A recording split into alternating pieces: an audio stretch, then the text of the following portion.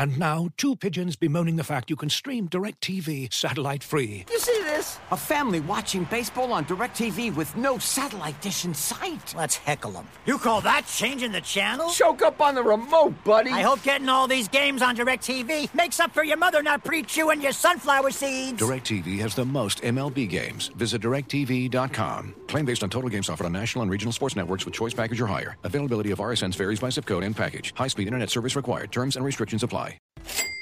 Customers are rushing to your store. Do you have a point of sale system you can trust, or is it a real POS? You need Shopify for retail. Shopify POS is your command center for your retail store. From accepting payments to managing inventory, Shopify has everything you need to sell in person.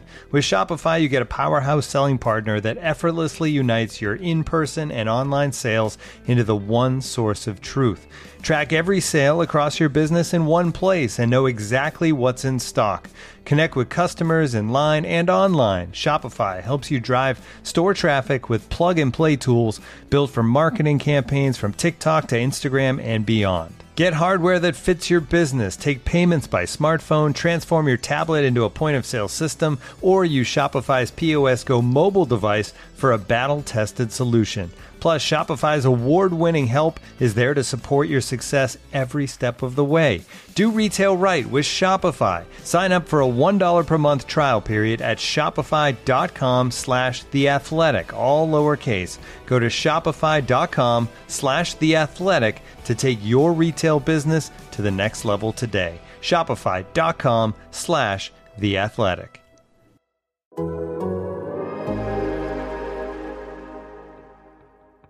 It's not about me. I'm only here for a minute, and I know that I can't fix it. I can help even just a little bit.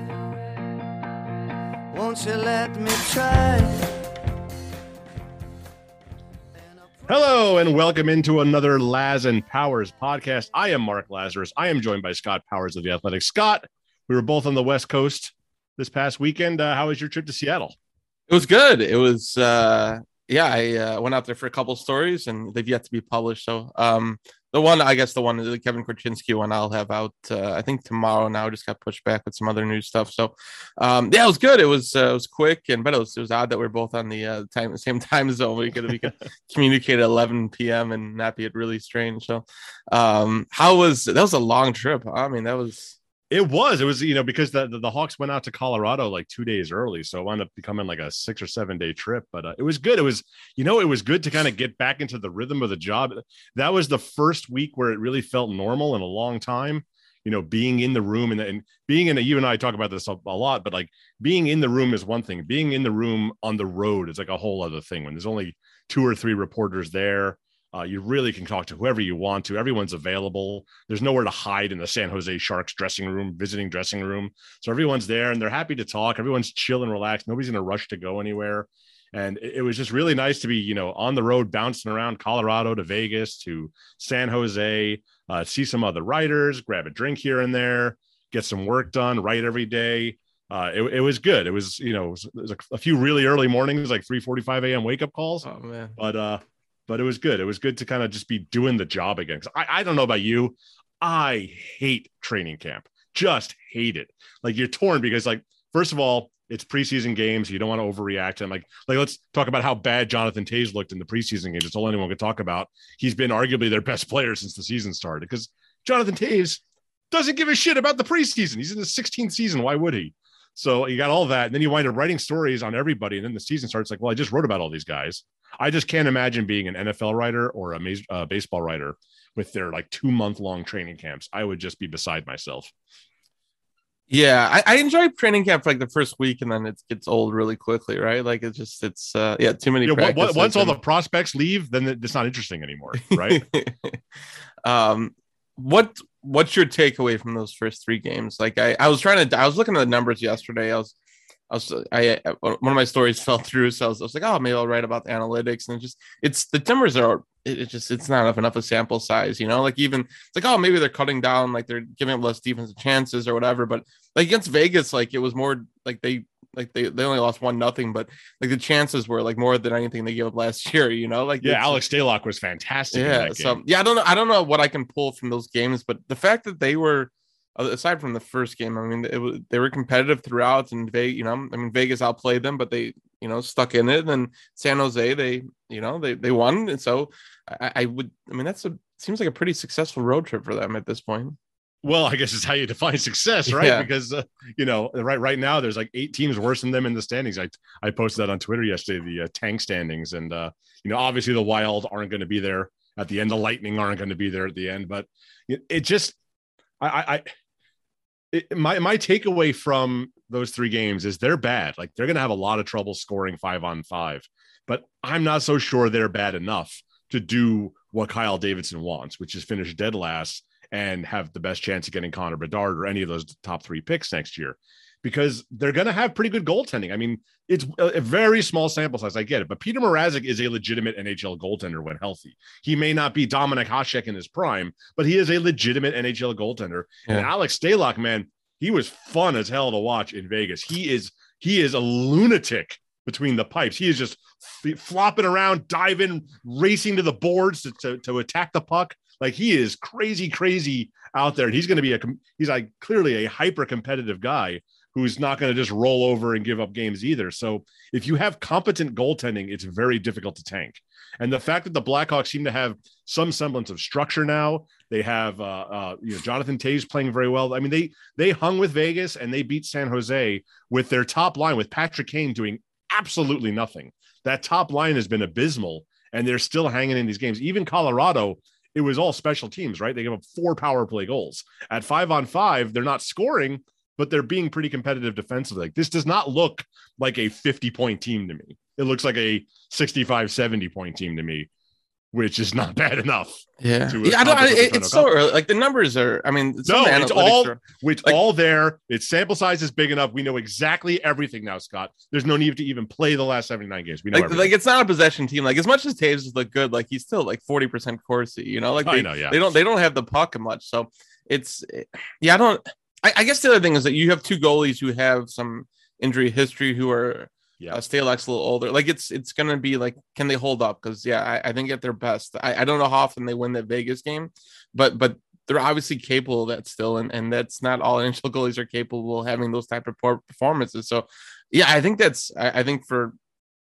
Luke Richardson that's encouraging. For Kyle Davidson's it's a little concerning maybe, but I think you do have to give Luke Richardson some credit here. Like this team is working hard and they seem to have an idea of how he wants to play, and they're executing it to the best of their abilities, which may not be world beaters, but like they're not just getting overwhelmed out there like a lot of us thought they would be.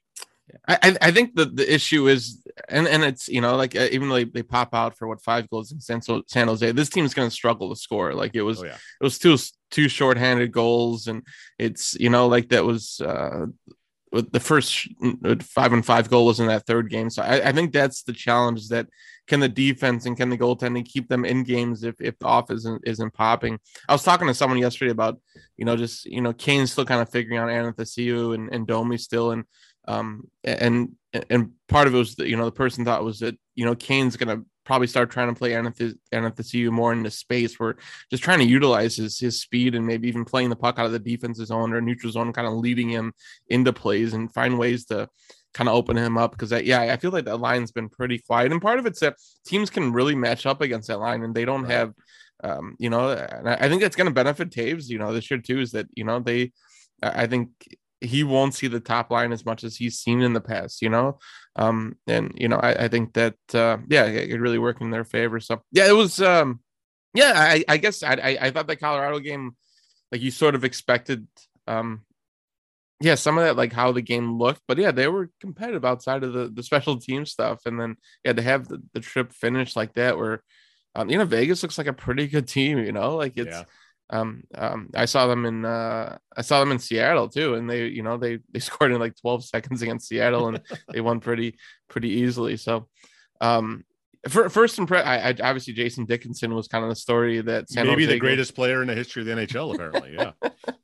What I don't know, what was it like interacting him? What was it like kind of after that game? And Yeah, he seems like a pretty interesting guy, kind of laid back, but like very introspective. He talked a lot about how last year he was kind of in his own head, and I think there's a if you go into my mentions, there's a thread from a Vancouver Canucks fan about how awful it is to be a Vancouver Canuck or a Vancouver Canucks fan, talking about his daughter getting her hopes crushed last night, and that's just like, I saw my daughter become a Canucks fan. Like, that's a difficult place to play because it's kind of like you're always waiting for the sword of Damocles to fall on you, and it's always expecting the worst, and the pressure's really ratcheted up, and they've never won anything in their 52 years, I think, of existence.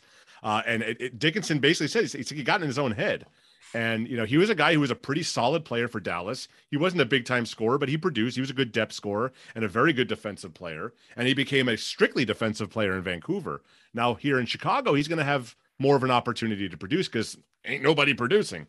So, he's probably not going to continue scoring at a 3 points per game pace, but, this is a very capable third line type player who's going to give the Blackhawks a little more depth, a little bit more, oomph in the bottom six. He's, I know we always joke about how the Blackhawks have a million bottom sixers, but he's like a proven capable NHL checking line guy who can play a number of positions. He put him right onto the penalty kill with Lafferty. Obviously, that worked like gangbusters. Immediately, 2 primary assists on shorthanded goals. So he's going to be a solid player for them. He's the kind of guy that you need. I mean, in theory, he's the kind of guy that makes a good team very good. I don't know what he does to a bad team, but he certainly improves what they had. He's a step above a Reese Johnson or someone like that, or a Jujhar Khaira, the way they're playing. Like he'll be a nice piece for them. He'll be a good fit in the locker room. This locker room, it seems. Everyone seems pretty comfortable with each other. It's a lot of new guys, but it's kind of like this laid back, mellow vibe in there right now, where it's a lot of kind of chill guys they brought in who compete hard, but aren't very intense off the ice. And I think he'll fit right in. He seems like an interesting, thoughtful guy. It's so, I mean, you wrote about Kurashev the other day being, I mean, he's the fourth longest tenured Blackhawk. Like, it's just such a different, it's such a different room. Like it was, I was going through some clips yesterday for something else, and it was, just the amount of people that just like, oh wow, he used to be on the team, or he used to be on the team, and just how much has evolved is just it's wild that I mean, and I did that numbers story to start the year, and just I used to be able to 3 or 4 names. I used to just copy and paste a lot of shit, and now it's not the case anymore. Like it's a little bit more work, and it's such a and I'll be, I've been, you were on this road trip, so like I feel like in camp you don't really get to no personality, so it'll be interesting to kind of learn this team and learn these people, and that's certainly how we can sometimes come up with the stories that we do, and it'll be. I've talked a little bit about this. I think this year will be really interesting because normally if you have a bad team that loses a lot, it's terrible in the room. It's miserable. Everyone's grumpy and pouty, and it's just an unpleasant place to be. But I feel like if you're on the 2022-2023 Blackhawks, you know exactly what this is. You're going in eyes open, knowing the deal. Like you're not expected to win. You're not expecting to win. Unless you're Kane and Taves. Unless you're Kane and Taves. But even those guys, they know the deal, right? Yeah. Like they might be defiant about it and think that maybe we can, but they also know, they look around like, all right, Marian Hossa is not walking through that door. Patrick Sharp's not walking through that door. Duncan Keith's not walking through that door. They get it. Well, Patrick Sharp may walk through that door, but he's not playing anymore. That's right. He's doing some broadcast prep work. And I just think that's going to ease a lot of the tension that would, like you're seeing players only meetings already in Vancouver. That's not going to happen in Chicago if they lose 3 in a row, because they're supposed to lose 3 in a row. So I think that makes, the young guys are here. They're excited to just be playing. The older guys are here to kind of revive their careers and play like a larger role. So I don't think it's going to be a toxic situation. I know that we were worried about like maybe they don't want to have some of the young guys up here because they don't want them to get this losing culture and this losing mentality. But I don't really think that's going to be an issue with this team because everyone understands the situation and everyone's here with their own individual goals that you can focus on and not just be grumpy the entire season because the team sucks. Speaking of situations, Pierre LeBrun yesterday wrote about the Patrick Kane and Jonathan Taves situation, which will be a long, just a year-long, circus, I suppose, in some ways. But and he talked to Pat Brisson, who hasn't really spoken much on the record, and they drew some comparisons to Claude Giroux and just kind of how long you've been with an organization and kind of waiting and seeing, and it's kind of what we expect is that they're gonna kind of see how this season unfolds and see where it goes. and it seems like at some point he'll be open to something, and Taves potentially could be open to something. But if he's getting 1 point every 3 games, he'll be out the door real quick. Not a whole. There wasn't like a news part, but it was just obviously it's discussions that I think they're having internally within the Blackhawks, within Pat Brisson representing Taves and Kane, that I think it's something they've at least addressed. And then I think Pierre reported that they're going to talk in December, that they're going to kind of circle back and leading some time into the deadline there, kind of feel everyone out. But I think it's something that everyone's at least aware of, and there's communication between the sides about how everyone feels, Yeah, I think one of the important things that Pierre talked about was, and we've touched on this, but I think it's worth reinforcing, is you are not going to get a haul for Patrick Kane. You are not going to get equal value for Patrick Kane, not just because there are very few players in the world that have equal value to Patrick Kane, but he has total control of the situation, just like Claude Giroux did. He can basically say, I want to go to the New York Rangers and only the New York Rangers, or the New York Islanders, only the New York Islanders, or Colorado Avalanche or Edmonton Oilers, whatever he wants. He could say, I just want to go there. And then that team has really no reason to sell the farm, because they know it's just like the Seth Jones thing was, we always talk about. There was only one team. Why would you give up so much when you were the only team you wanted to go to? Other teams aren't going to make that mistake. So you might not even get a first round pick for Patrick Kane. You hopefully will. Hope it'll be like a late first rounder.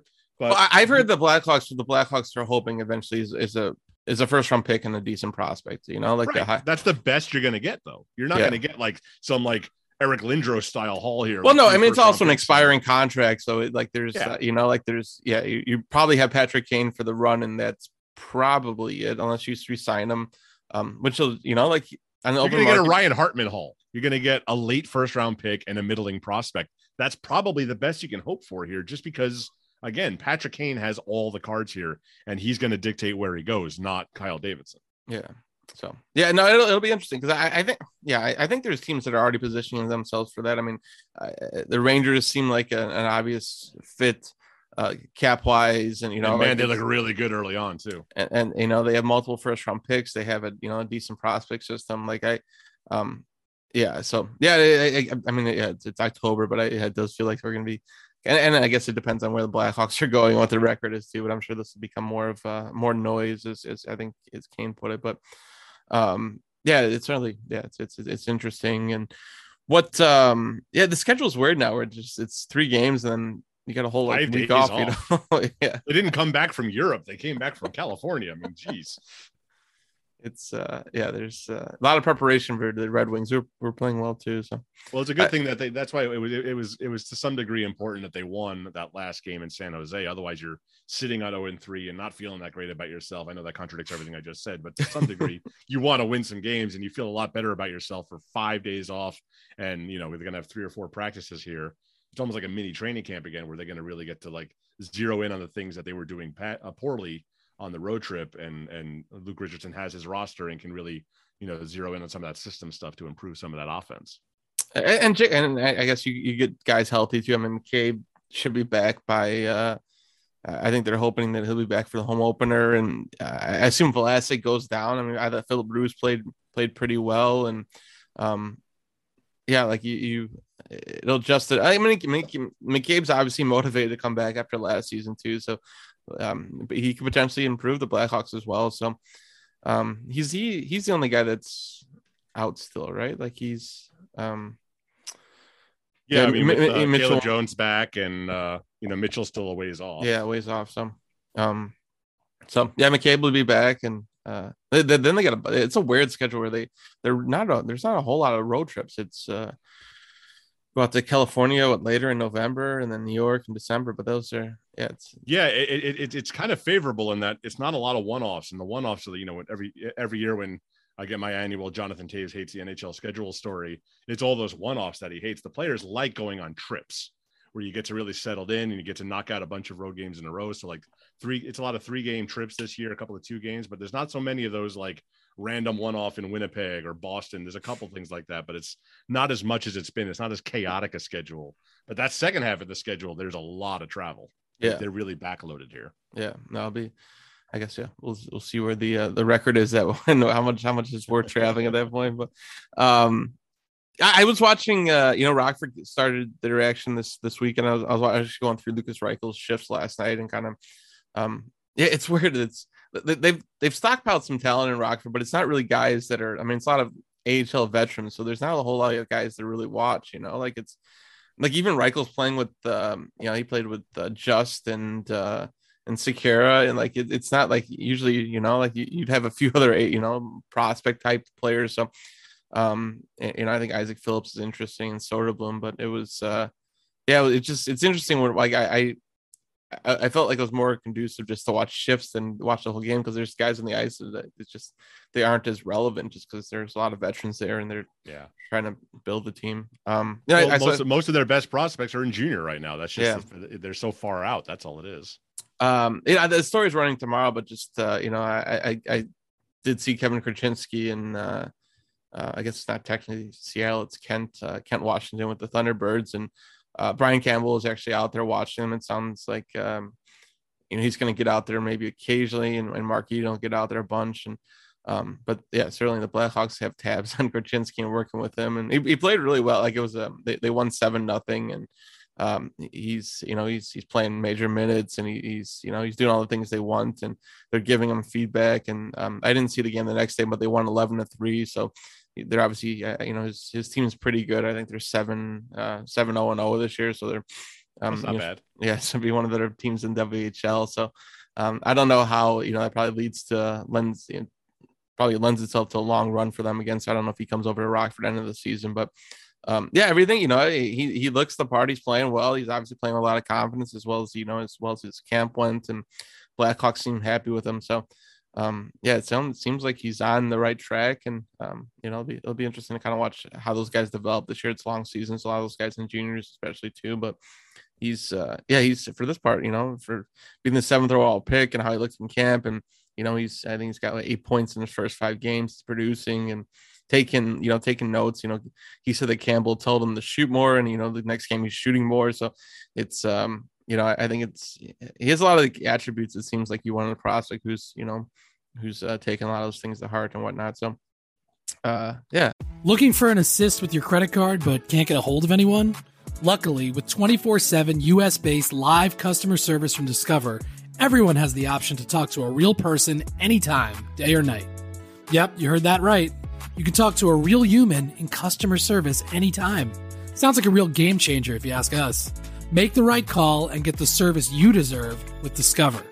Limitations apply. See terms at discover.com/creditcard. Looking for an assist with your credit card but can't get a hold of anyone? Luckily, with 24/7 US-based live customer service from Discover, everyone has the option to talk to a real person anytime, day or night. Yep, you heard that right. You can talk to a real human in customer service at any time. Sounds like a real game changer if you ask us. Make the right call and get the service you deserve with Discover. Limitations apply. See terms at discover.com/creditcard. So, you got some news about Frank Nazar too.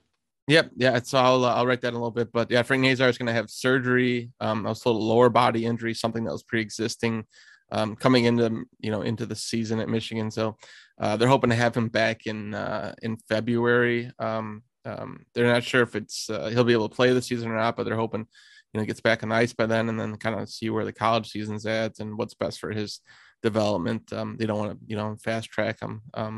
So certainly not what obviously not what him or the Blackhawks want at this point of his career, at any point in his career, but he'll be out for a while. And it sounds like he battled through something through World Juniors and Blackhawks camp, and just had a better idea about it coming out of it. So so he'll be on kind of them. He's gonna have surgery here, and they said soon. They didn't kind of exact timetable, and so that's a bit of a blow to him. So and then you had some prospect notes in your weekly report the other day, and Colton Dock had a head injury over the weekend, and he was in concussion protocol here with the Blackhawks there in camp.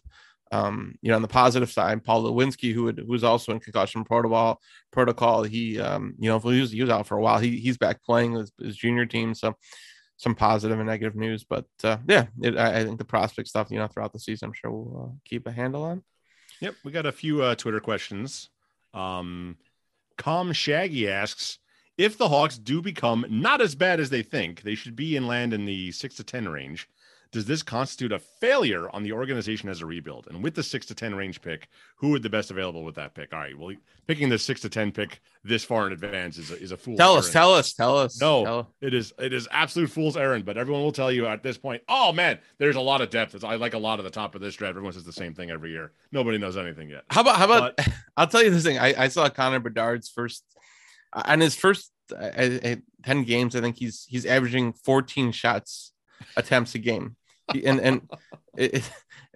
think I forgot what the shots on goal were, but yeah, he's averaging 14 shot attempts a game. Like you won Connor Bedard if you get Connor Bedard.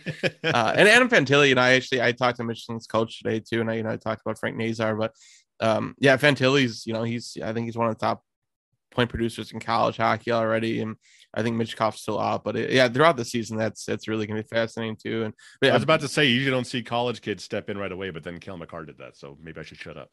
Then Makar was there for 2 years though too, wasn't he? That's true. Yeah, he was. Yeah. It's I think we had the same sort of question last week, and for me, I think it's a complete failure if they don't there's no reason to trade Alex DeBrincat. The only reason you traded Alex DeBrincat was that you can completely tank.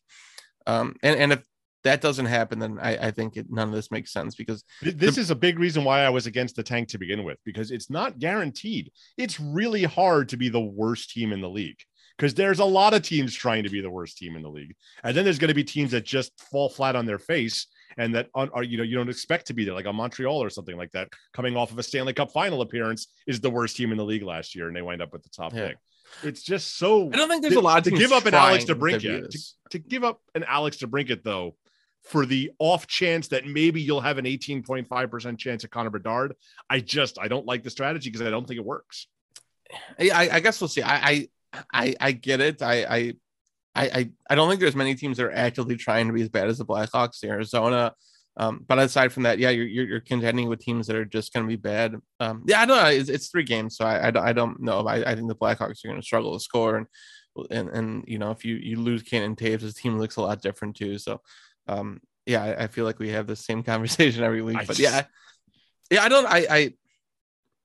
I think the Blackhawks. All I'm saying is you could have finished as the 7th. You could have got the number 7 pick with Alex DeBrincat and Dylan Strome on this team too. Yeah, but I don't know if how at some point you need to reload, right? Like you need.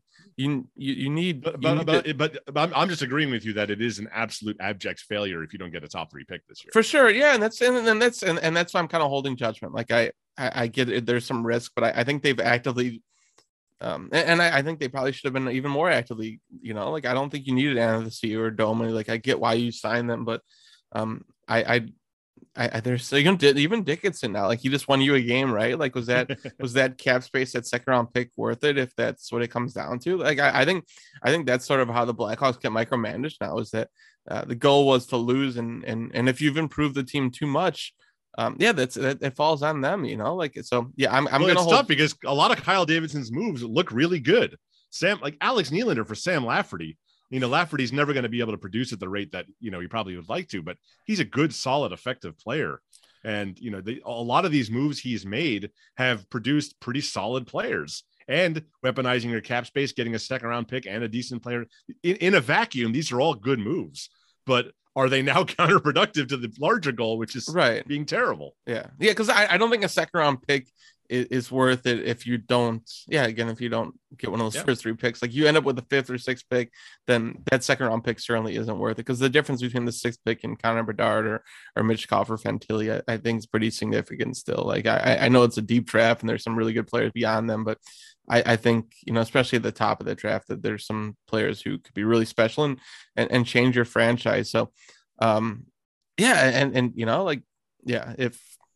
if you don't do that, there was no point in trading DeBrincat, because ultimately the Blackhawks need to spend some money next offseason, and they need to you lose Cannon Taves potentially. There's money you're gonna have to overpay for some players, or players that you want to keep long term, because you need to get to the cap floor. And then, so there's a lot of kind of implications with it's going to be harder for like people are like, oh, they need, the cap increasing.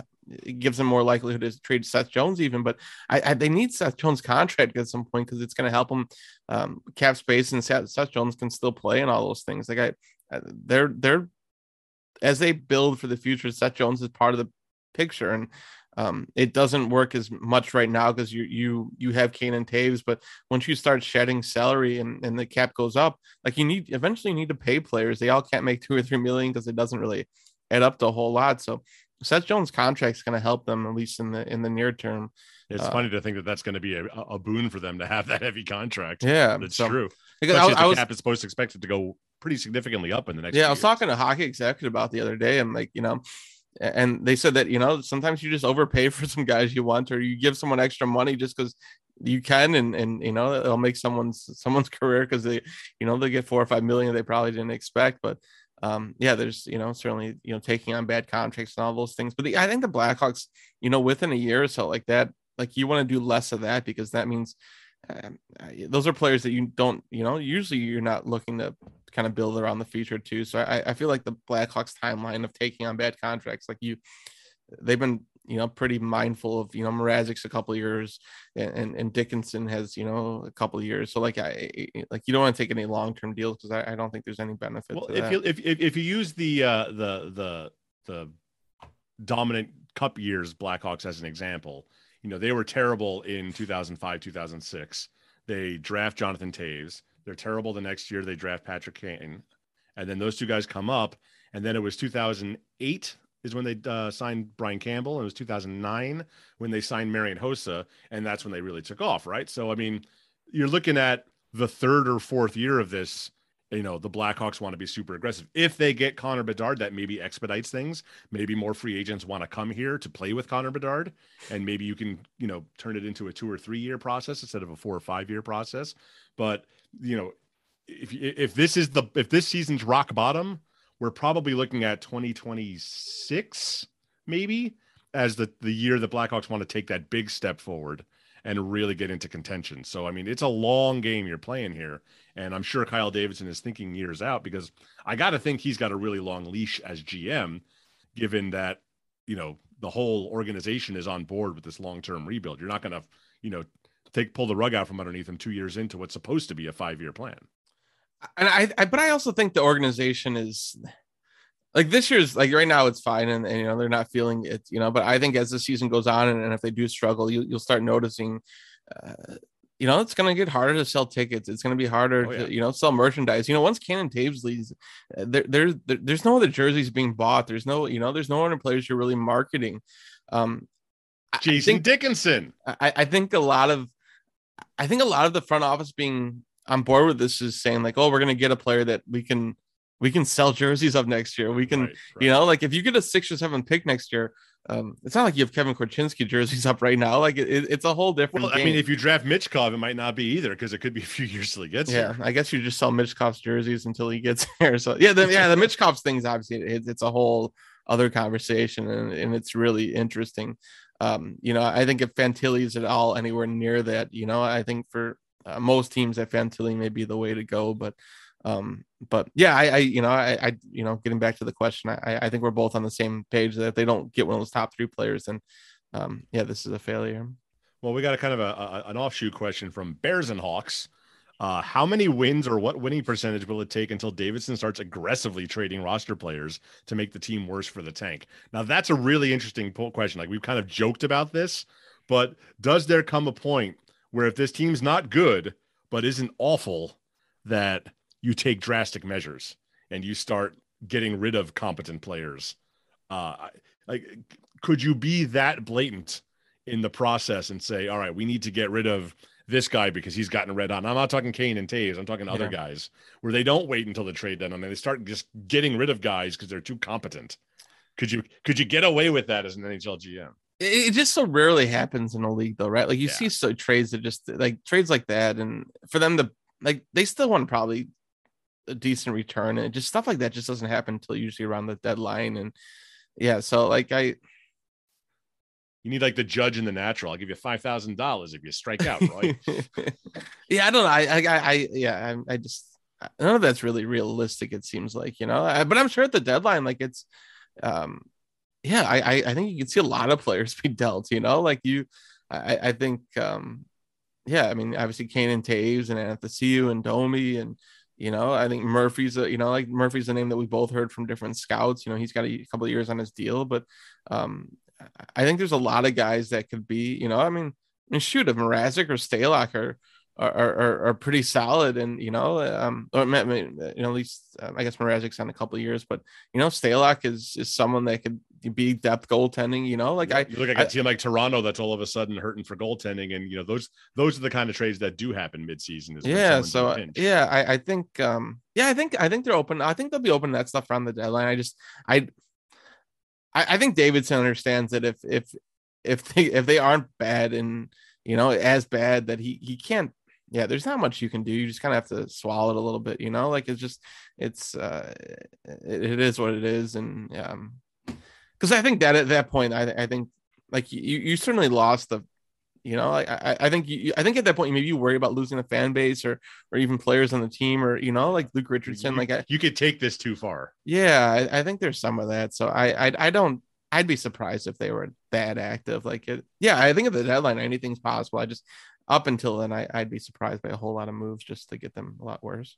Well, longtime reader and beloved Chicago Blackhawks fan Michael Russo asks, is Al Stalock available in a trade? Yeah, things are bad in Minnesota right now, and Stalock's a good Minnesota boy. Yeah, man, it's interesting to look around the league, and you see like a team like Minnesota, who we all had a very high expectations for, go 0-3. And if you lose 3 straight games in January, whatever. But when you lose the first 3 games of the season, boy, does Panic City creep up on you in a hurry. Well, think of how bad. I mean, Fleury was part of the reason they were in that rut last year. He was good. Yeah, it was. He turned it around, and he certainly was a lot better as the year went on. But yeah, he was part of the reason that Jeremy Colliton got fired. I just remember like the look in his eyes, like, what did I sign up for? Like being behind that Blackhawks defense earlier last year. Like, this is not the Vegas or Pittsburgh I'm used to. Yeah, it really is just, yeah. And you wonder though, I mean, everybody loves the guy and wants to see him succeed, but he's 38 years old now. Yeah, at some point he can't do it anymore. So yeah, you wonder.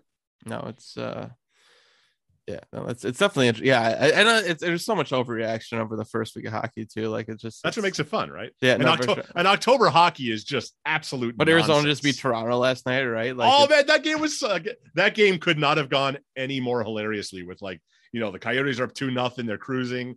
The Leafs storm back and they tie it up, and then the Coyotes take the lead, and then the Leafs tie it up, but it's waved off because of a stupid hand pass rule. It was peak Toronto, and I loved every second of it. I hate to admit it, but I don't have any really fan allegiances, but there is something always just hilarious about Toronto.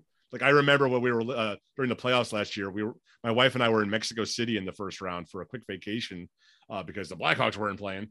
And we sat there outside of like this chocolate and coffee house, drinking hot chocolate and listening with one earbud each, listening to the Leafs lose Game 7. And you just can't help but laugh because it happens the same way every time. And it's such a good team. And it's a franchise that's run the right way. And it's such a passionate fan base. And there's no reason for any of this. But God damn it if it's funny every time. We apologize to our Leafs listeners. Tons of them listen to the Chicago Blackhawks podcast. What do you watch any movies out in your trip? I did. I saw Bros finally in Denver, and it was really good. It was they don't. It's. I talked about this a little bit with the Woman King, how they don't make those kind of big budget action movies anymore, where it's just like a kind of a gladiator style, just kick ass movie. Well, they don't really make rom coms anymore either. So for Billy Eichner to come out and make a rom com where where the 2 lead characters are both men, and it's I think almost every actor he uses LGBTQ plus. It was just really funny. It was a funny movie. It's a Judd Apatow movie, so it went too long because every Judd Apatow movie goes too long. You probably could have shaved 15 minutes off it, but it was really good. It was funny. Billy Eichner, who I love Billy Eichner, like the Billy on the Street stuff. I never thought of him as a dramatic actor. He does a really good job. He's got a couple of like really long monologues in this story, in this movie, and he does a good job delivering them. It was good. I wish more people would see it. I don't know if it's a people still not going to the movies thing, if it's a gay thing, this is America still, sadly, or if it's just people don't want to see a rom-com thing and that's why they don't make them anymore. But I wish more people saw it so they would make more movies like this. Like, they don't make comedies anymore. All the comedies are straight to Netflix or straight to whatever. They don't make studio comedies anymore. And the fact that this one isn't making a lot of money probably just reinforces the idea that the studios aren't going to make them. And it's just going to be all, superhero movies and Star Wars. Yeah. I honestly haven't been in movies in a while. So maybe I'll have to go out and see that one. It's a good one. Yeah. We'll have coverage from this weekend and stuff throughout this week, and I have a couple stories from Seattle. And we were sitting here, we were talking like 3 weeks ago, like, well, you and I are like slacking. What the hell are we going to write about this year? Maybe we'll write less. We'll write 2 or 3 times a week. Here we are, overloaded with stories, trying to cram them in and doling out the days as usual. So yeah, lots of good stuff for you on The Athletic. Yep. And we'll have another podcast at some point next week. But for Mark Lazarus, I am Scott Powers, and this is Laz and Powers. Talk to you soon.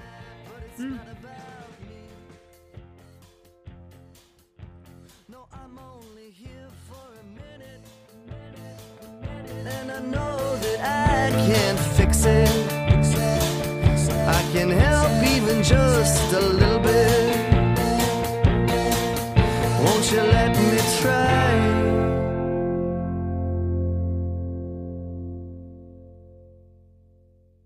Looking for the best place to buy tickets for any of your favorite teams or sporting events? We've got the spot. Our partner, StubHub, has been the leading ticket marketplace in the world for over 20 years, providing a 100% guarantee with every order. From a worldwide selection of live events, the widest choice of tickets, and industry-leading partnerships, StubHub has what you need to purchase with confidence. StubHub, an official partner of The Athletic.